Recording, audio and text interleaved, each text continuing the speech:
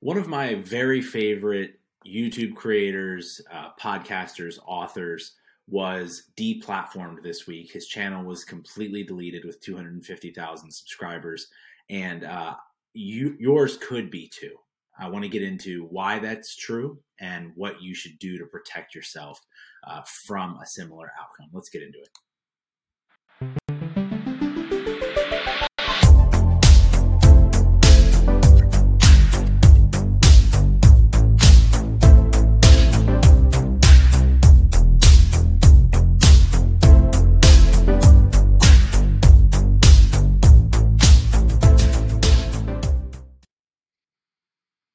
All right, so one of my favorite YouTubers, his name is Anthony Pompliano. He goes by Pomp. If you've ever engaged with this content, it's probably how you've come across him. And he's a very prolific creator. He's got 250,000 YouTube subscribers. I think he's close to 1 million Twitter followers. He was one of the early folks at Facebook, so he's got a big audience over there. And he's just generally well known in the tech community. So just to fast forward to the ending here, he was able to, what happened was YouTube deleted his channel, but he was able to talk to politicians, celebrities, etc., and get them to, advocate for him on behalf with the YouTube CEO and get his channel reinstated.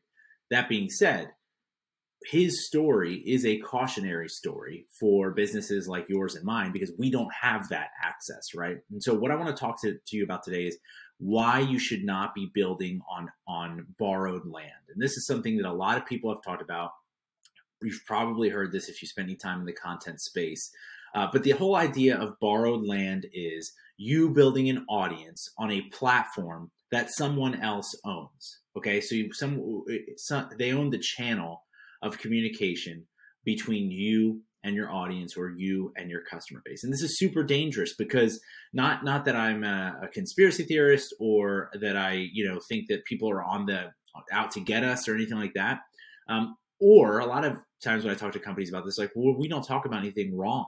And it's like, it's not about talking about things that are wrong. It's about there's one single point of failure in these tech platforms, which is individual humans. Okay, so for instance, with Pomp's channel, his channel was deleted by a single anonymous YouTube employee who the conversation that triggered all of this was Pomp was interviewing a Bitcoin advocate about the price of Bitcoin.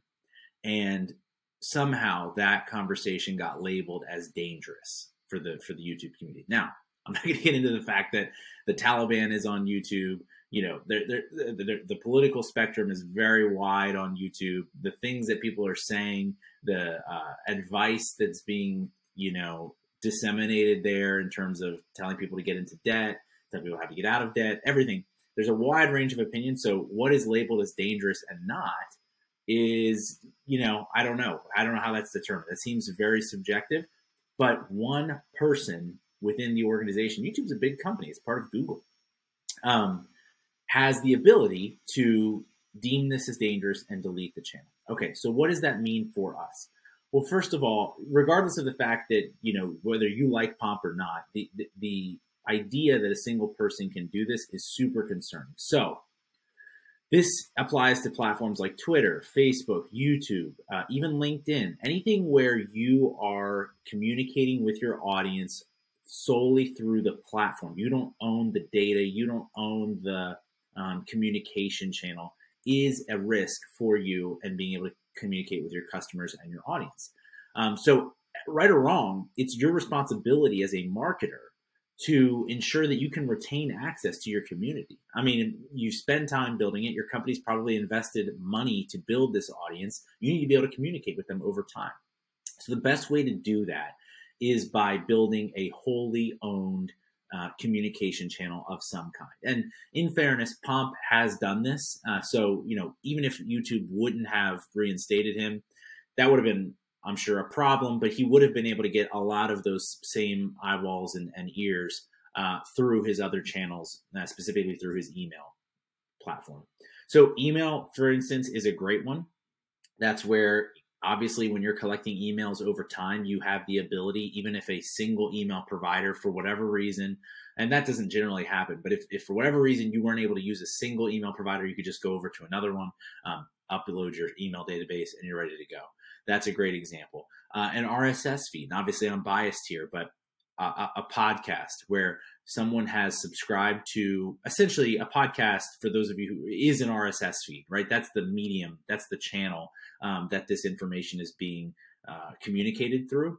And that, again, you could be removed from a certain distribution platform like Apple or Spotify, but the RSS feed itself, where your subscribers are, as long as you upload it correctly and set it up, and that's why you should ask me if you have any questions on that. But that won't be removed. You'll be able to talk to your RSS feed, to your channel, your audience over time. The other idea here is to do something with like a Discord or a Slack, specifically where you have the opportunity to have an email opt-in, or you have the ability to access their email. So this isn't a totally different than just building the email database, singularly, but it's a more interactive platform. There's a lot of advantages to using something like that. And again, it's something where you can have those users say, yeah, I'm okay with my email being shared with the creator here.